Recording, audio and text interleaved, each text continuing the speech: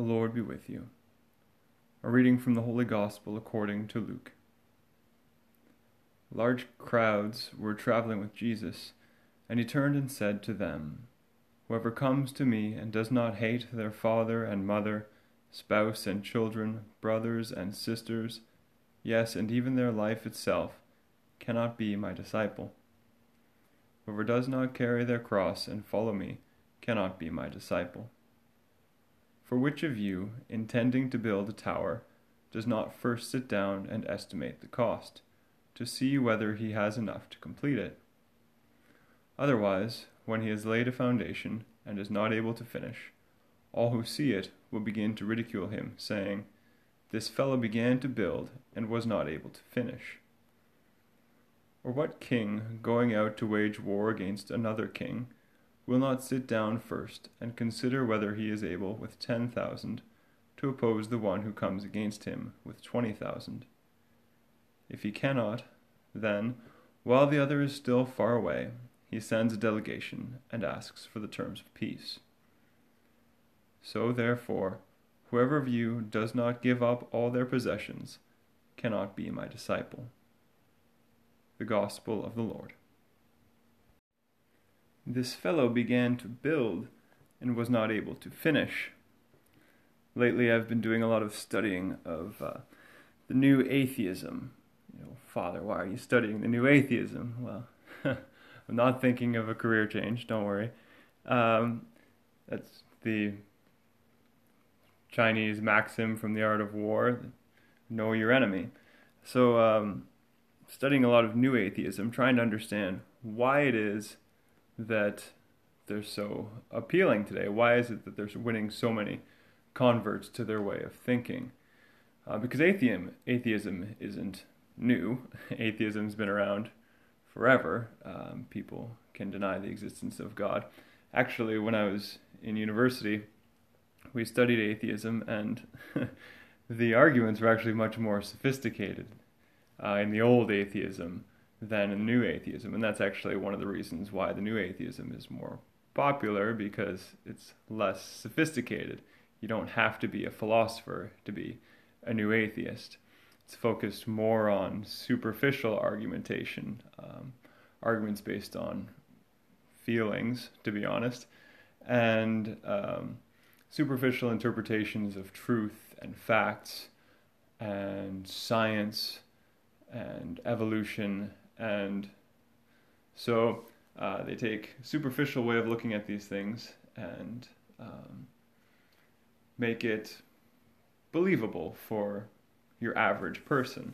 And so it's become very popular. But they're like this man that Jesus is criticizing, who begins to build a tower, but does not have the resources to finish it.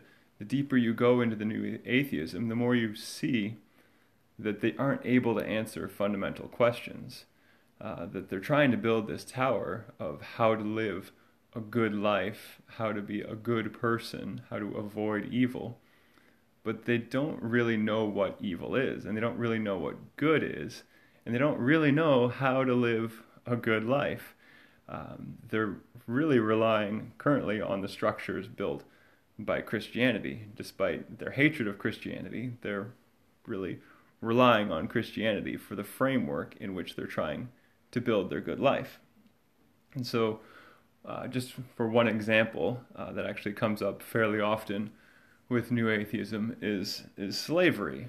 And they'll point out at Christianity and say, well, look, if the Catholic Church is such a moral institution and their framework is so good, then why did slavery exist for so long? The church has been around for 2,000 years, and it wasn't until recently that slavery was abolished. Okay, well, let's look at that a little more closely.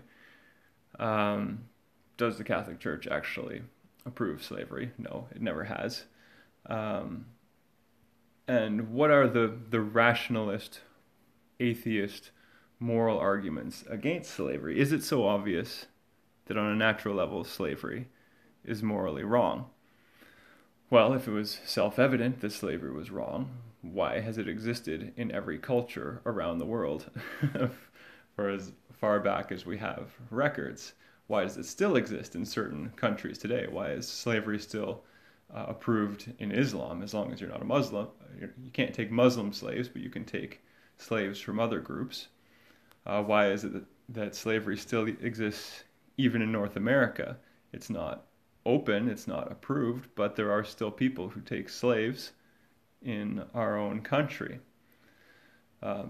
Fact of the matter is that on a natural level, the strong try to dominate the weak, and you can use your reason to justify the strong enslaving the weak. You say, well, the weak can't take care of themselves, so it's better if we who are strong and knowledgeable take care of them. Obviously, we shouldn't treat them horribly, but it's in their best interest if we take them as slaves. They work for us. We take care of them, but they're our property. And that's a rationalist argument for slavery that has been used throughout the centuries. Some people use it better than others, but you can develop that argument. And so why is it that slavery is wrong? Why is it that you can't take a person as your property?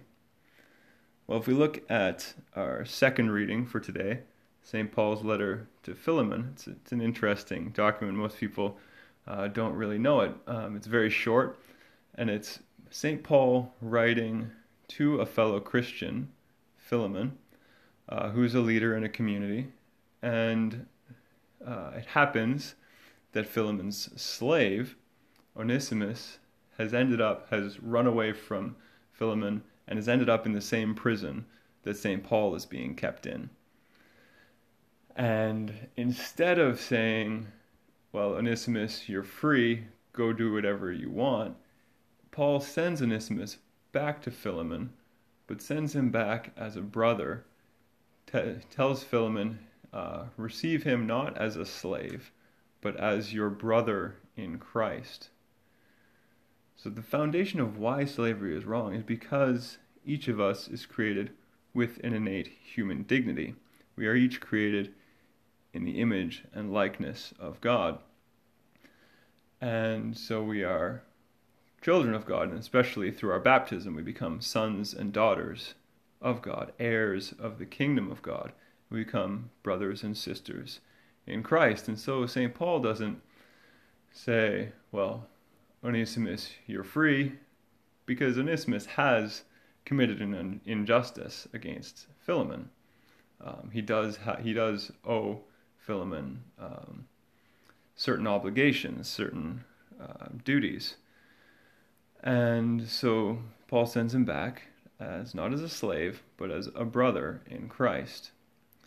And it took centuries for this really to sink in among Christians. Like the seeds are here of abolishing slavery. But the natural inclination is for the strong to dominate the weak. And so these seeds have to keep growing and growing and growing within our culture until finally they're able to sprout and say, you know what, nobody should be allowed to have a slave, even if they're treating them well. You can't have someone as your property. So the new atheists are building this tower, but they don't even know what their foundations are. They don't understand what good is, what evil is, and how you can live a good life. Christianity, Jesus has given us strong foundations, and over the centuries, these foundations in our tradition have developed. And so we can't just ignore what we've received. We can't ignore the traditions of our church and think, well, we can build a new Christianity that's better than the old Christianity. That's what we've seen a lot in the church of the 20th century since Vatican II. A lot of, well, we can build a new church. Well, what are we building? What are the foundations that it's built on?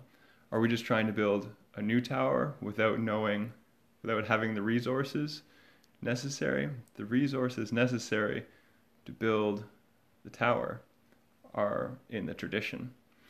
And so let us be courageous and taking the time to actually look back and what is it that we've been given in our tradition. We have to know our faith, know what we've been given, in order to be able to continue to build a stronger tower. So praise be Jesus Christ.